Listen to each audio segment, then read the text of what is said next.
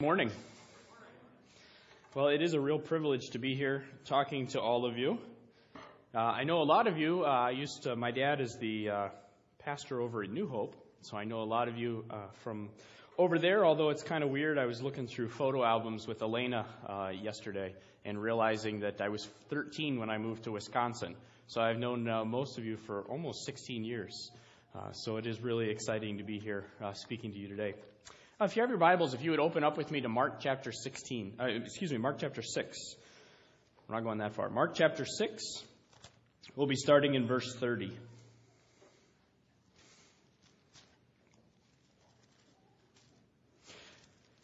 Mark chapter 6, we're kind of jumping into the middle of the book here.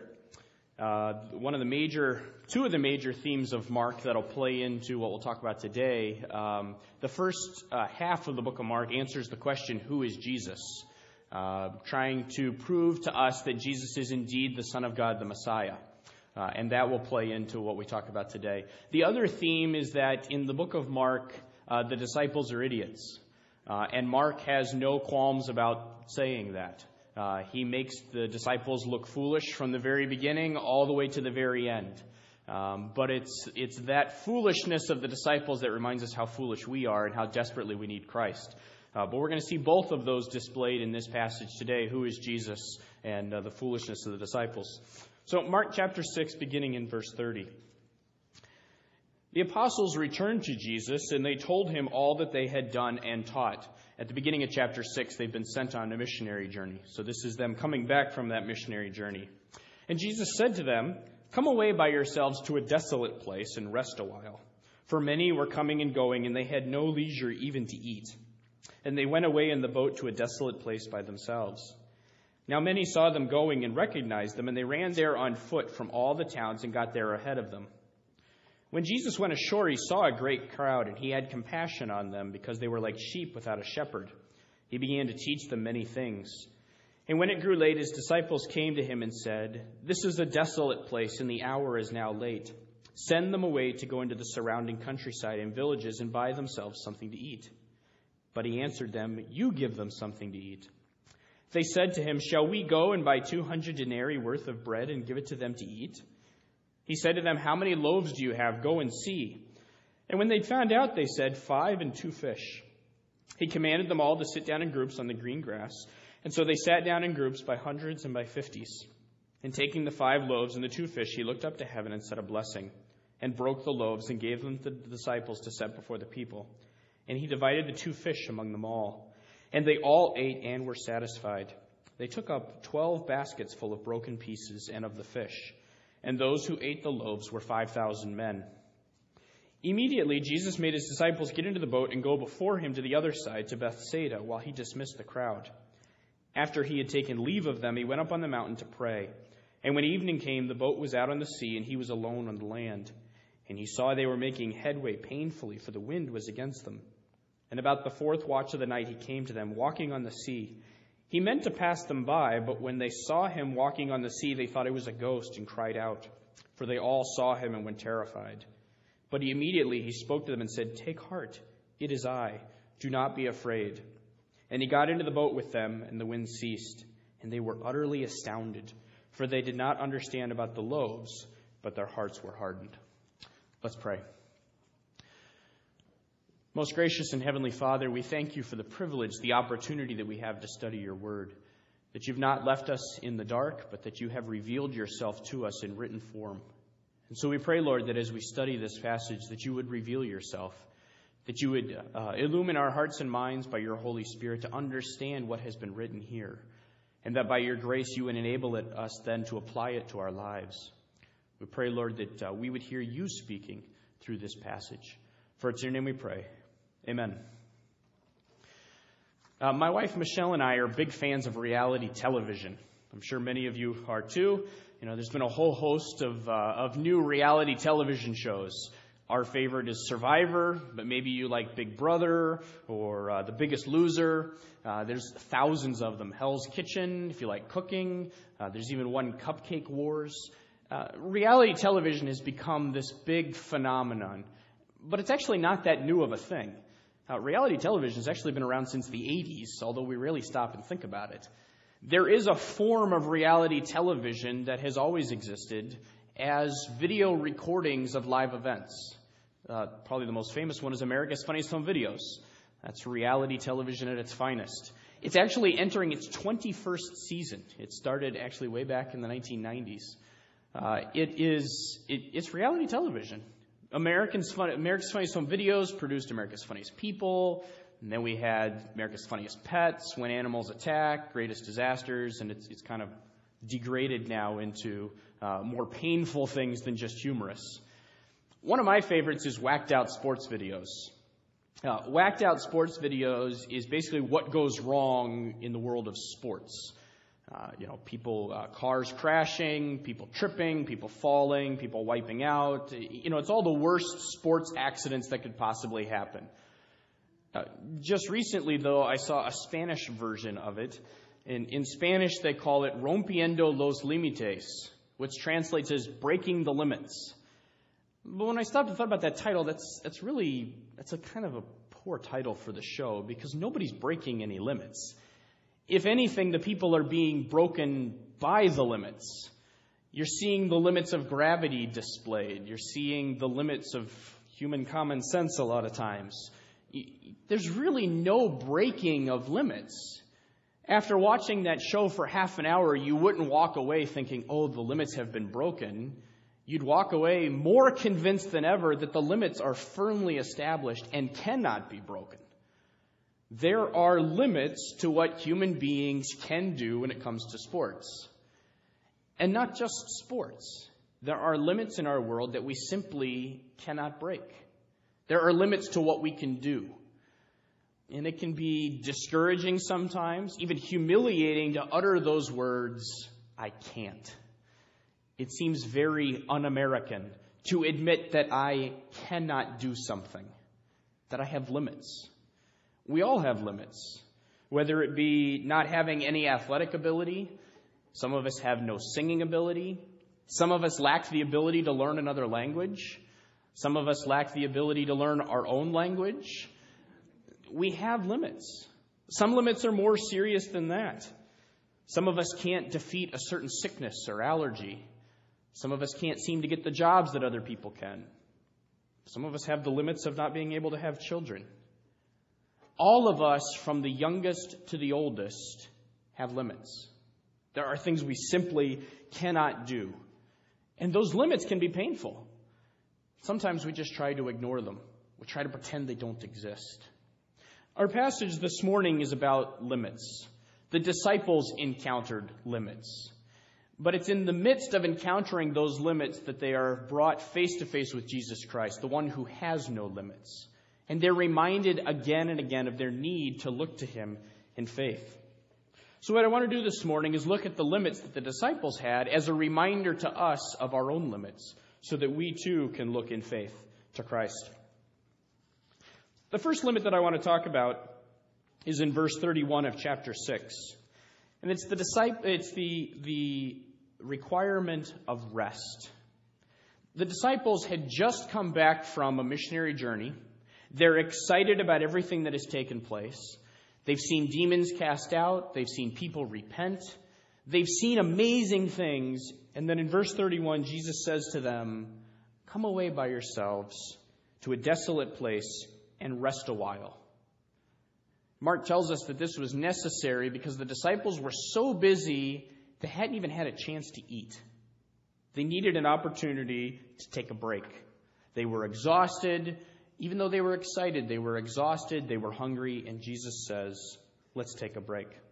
There were physical limits on these disciples, physical limits that required them to rest. And it's not even just true of the disciples, it's also true of Jesus Christ.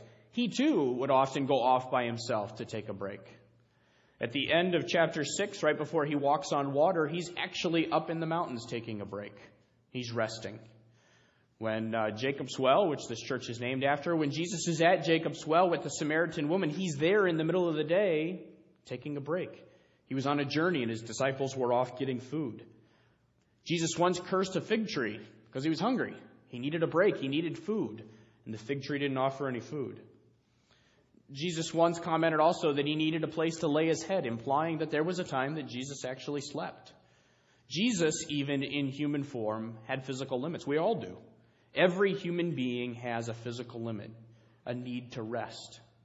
And so Jesus, caring for his disciples, says, come on, let's go take a break. Unfortunately, as we'll see in just a moment, the people get there ahead of them and they never get that break. But Mark tells us that they took a boat to their desolate place, so perhaps they got to rest in the boat. But the fact is that Jesus recognized the fact that they needed a break. They needed to rest.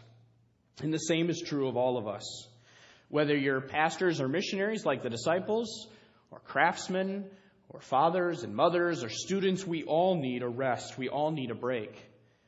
And God was well aware of that when he created us as humans, because he created a Sabbath day.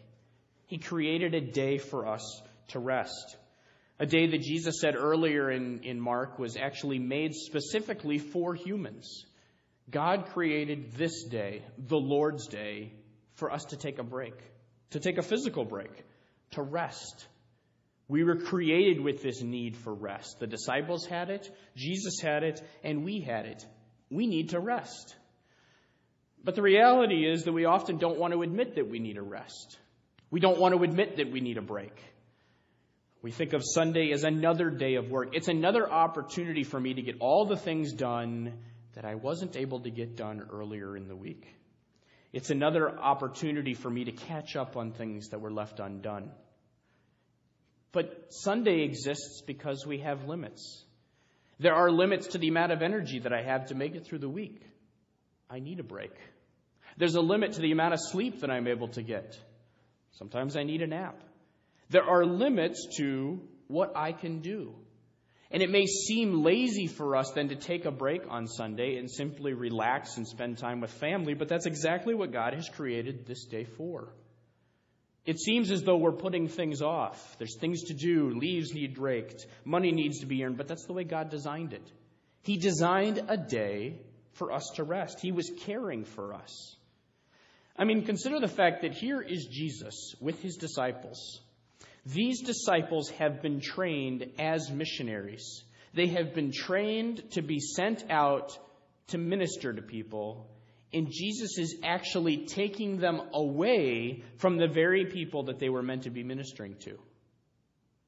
He says, we're going to go away from people for a while and rest. Yes, you were trained as missionaries, but you need to take a break.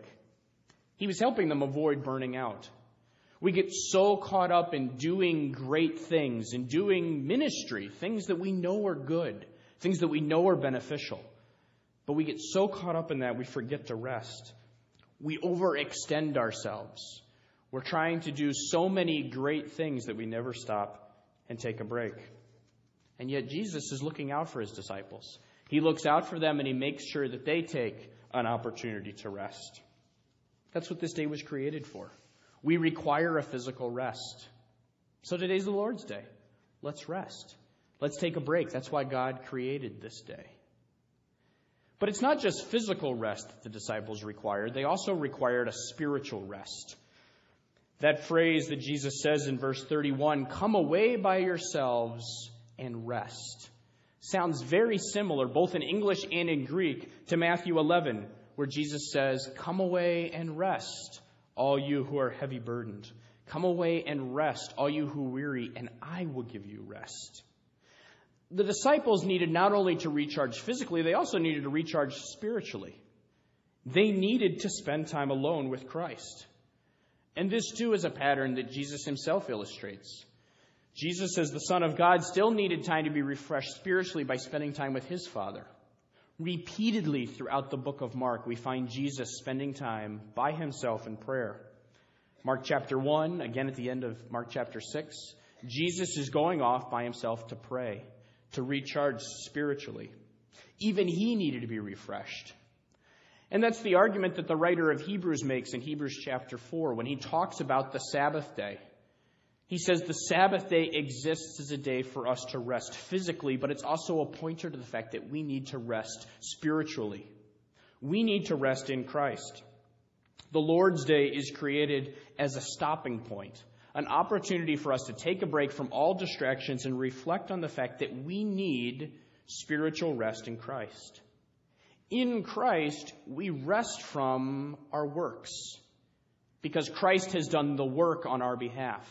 We are resting in Christ, in his work on our behalf. We're resting in his righteousness.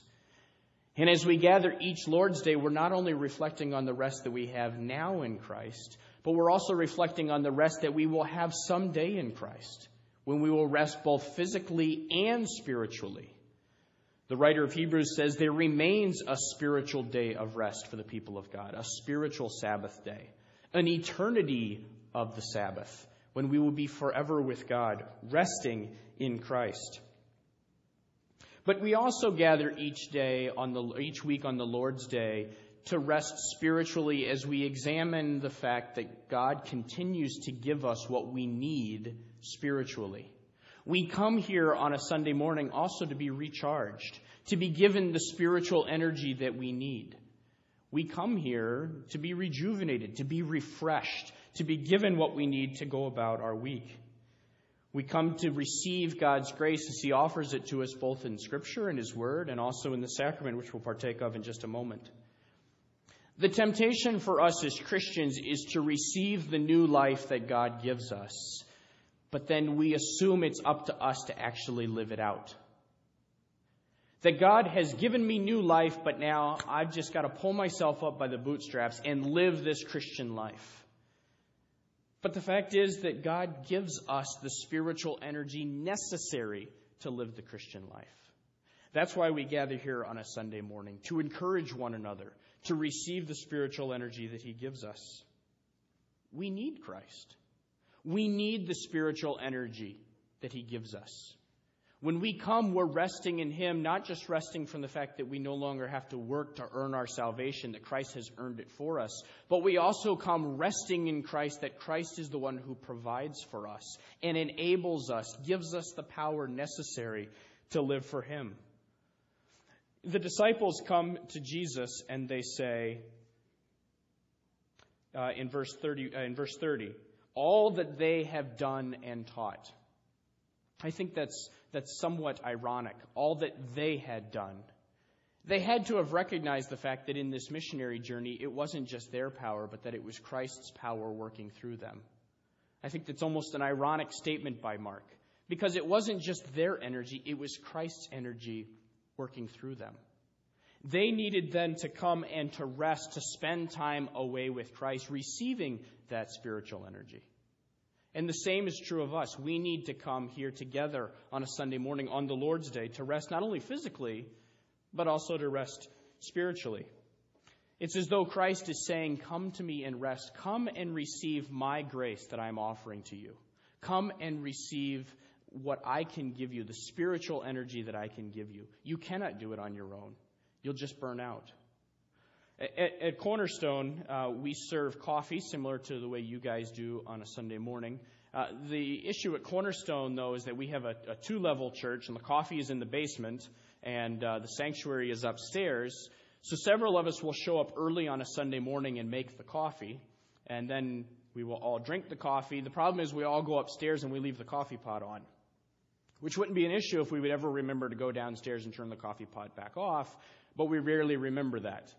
So usually by about Tuesday or Wednesday, there's this aroma of burning coffee that begins to fill our building, and that becomes the reminder then to go downstairs and turn off all the coffee pots. But by that time, all the coffee has burned out of the coffee pot, and all that's left on the bottom is this charred mess of what used to be coffee. It's just caked onto the bottom of that coffee pot. And if we left it long enough, I suppose that coffee pot would actually become damaged, that it would eventually burn so much that it would crack, that it could be charred beyond cleaning. It could actually damage the coffee pot itself. You have to continue to put coffee in it if you're going to heat it. In many ways, we as Christians are like that coffee pot. We need the spiritual energy that God has given us. And as we face the heat of this world, the temptations that arise, the different obstacles that we face, our spiritual energy begins to be exhausted. And if we're not coming and resting in Christ and receiving more grace from him, eventually we begin to burn out. And our coffee burns off. and all that we're left with is a charred mess. Our coffee pot begins to be damaged. We begin to be damaged. We need to be coming constantly to Christ, saying, refill me, refresh me, give me the grace that I need. Otherwise, many times we end up falling into sin, and we stumble, we struggle. It becomes difficult, and we're struggling and wondering why. Why am I being damaged? Why is this so difficult? And the answer is pretty obvious. There's nothing left in your coffee pot. You're just damaging yourself. You need to come to Christ. You need to come away and say, refill me, refuel me, give me that spiritual energy that I need. We need to be coming to Christ, not just to rest physically, but also to rest spiritually. We're coming and we're saying, I can't do it. It is impossible. I cannot do this on my own unless you give me the energy necessary. I need your grace. Please refill me. And Christ says, come away, come with me and rest, and let me give you my grace. Let me give you what you need. Again, it can be difficult to admit that we have limits, that we can't do it spiritually. We want to give up that extra hour of sleep maybe to not come to church on a Sunday morning. Or maybe we don't want to give up an evening to go to another community group. We're so busy like Martha trying to get things done that we forget to be like Mary and sit at Christ's feet and say, please, give me that grace that I need. So we need to rest. Resting physically on this, the Lord's Day, but also resting spiritually. Accepting the grace from Christ that he offers. We need to go away with Christ and rest.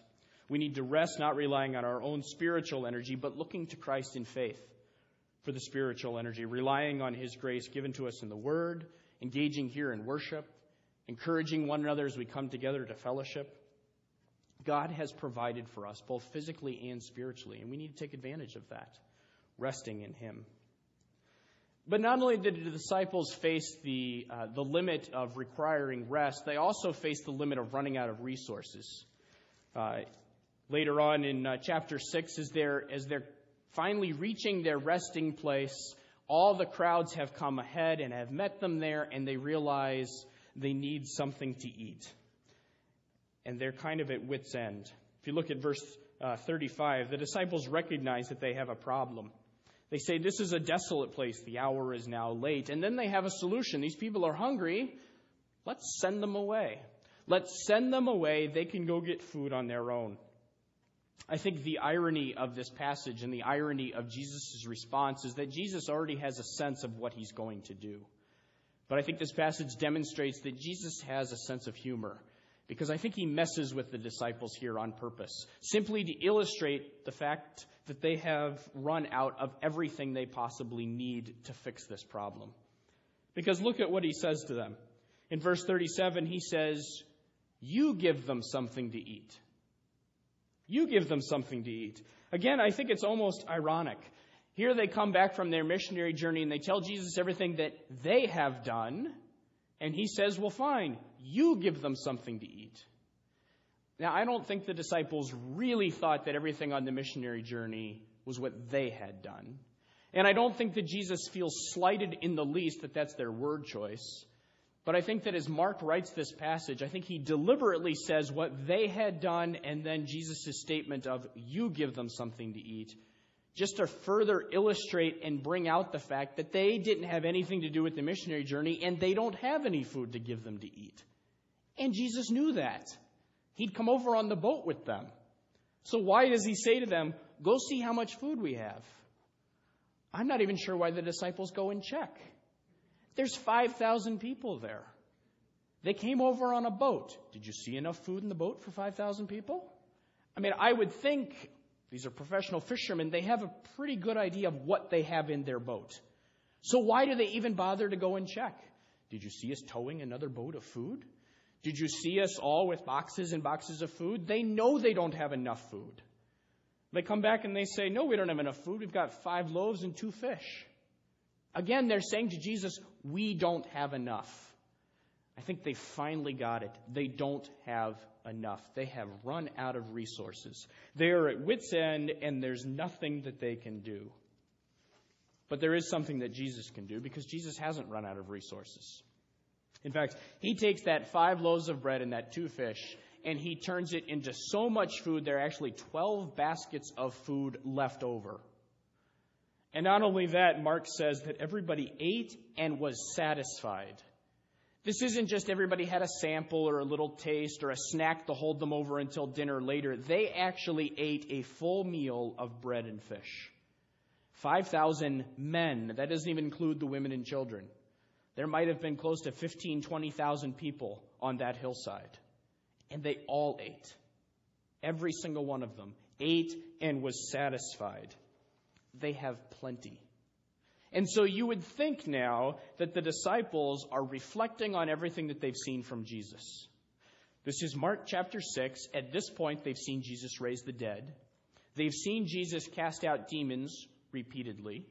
They've seen the heavens open when Jesus is baptized and God the Father himself declare, "This is my Son."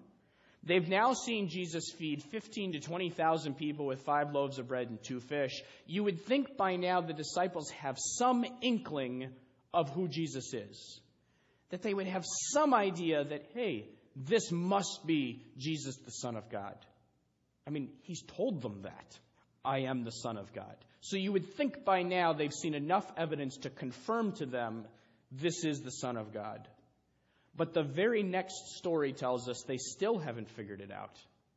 Jesus sends them on their way back across the Sea of Galilee. He goes up in the mountains to pray. And again, they run out of resources. This time, the wind is against them, so they can't use their sails. They're probably rowing. They're losing strength. They're going so slowly that Jesus, walking on the water, is moving faster than the boat is.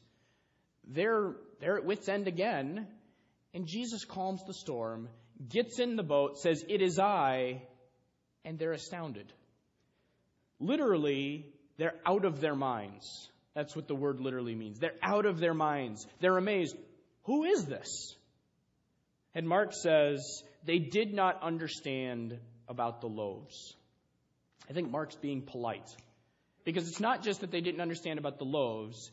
They didn't understand about the loaves and the calming of the storm. And this isn't the first time that Jesus has calmed the storm. 2 chapters earlier, he calmed a different storm with them in a boat. So this is the second time.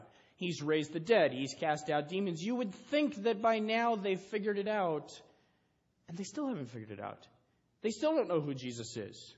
Who is this that the wind and the waves obey him? They're still completely clueless as to his identity. They don't know who this is. Who is this guy who casts out demons? I mean, just pure logic should have enabled them to figure it out. Cast out demons, raises dead, calms 2 storms, feeds 5,000 people. How many people do I know that fit that description? Oh, 1, the Son of God. They can't figure it out. They have no idea who this is. We, however, are on this side of the resurrection. We have the Holy Spirit, who the disciples did not have at this time, that has enabled us to understand. We know who this is.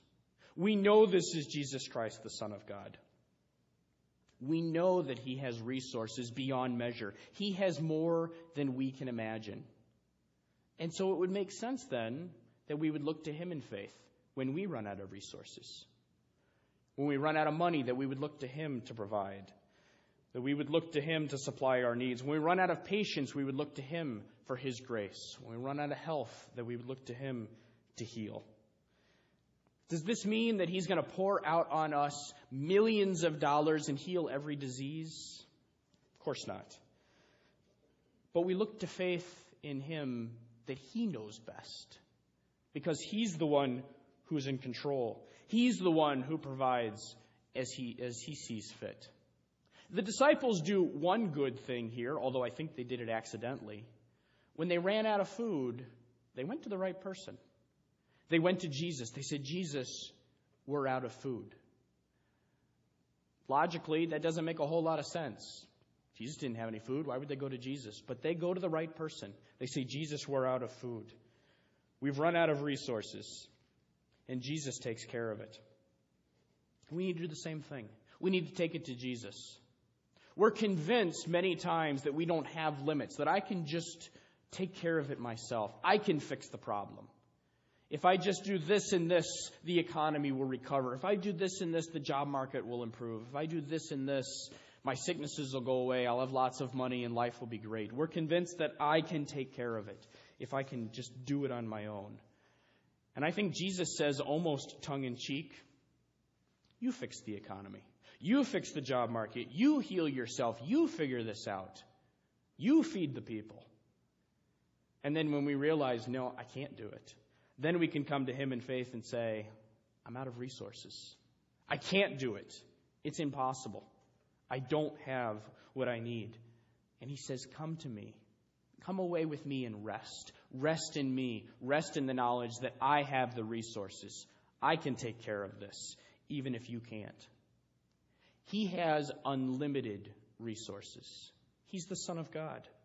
And when we finally realize that, we can rest in the knowledge that he's in control, that he has enough, that he will do what he sees fit, that he can break whatever limits we think we have. He can break through all of those. He transcends our limits because he has no limits. We need to realize who he is. He is Jesus Christ, the Son of God. He is the Messiah. He is with power and supply beyond measure. He is God. He has more than enough. And so we need to rest in him. We rest in him physically, in the day that he's provided. We rest in him spiritually, in the grace that he offers, admitting that we can't do it on our own, admitting that we need his grace, admitting that we need him to save us. And we rest in him when we don't have the resources, knowing that he's in control. He is the Son of God. He is the one in whom we rest. We know who he is. So then let's look to him in faith.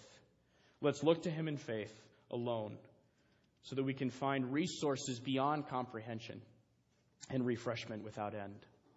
Let's pray.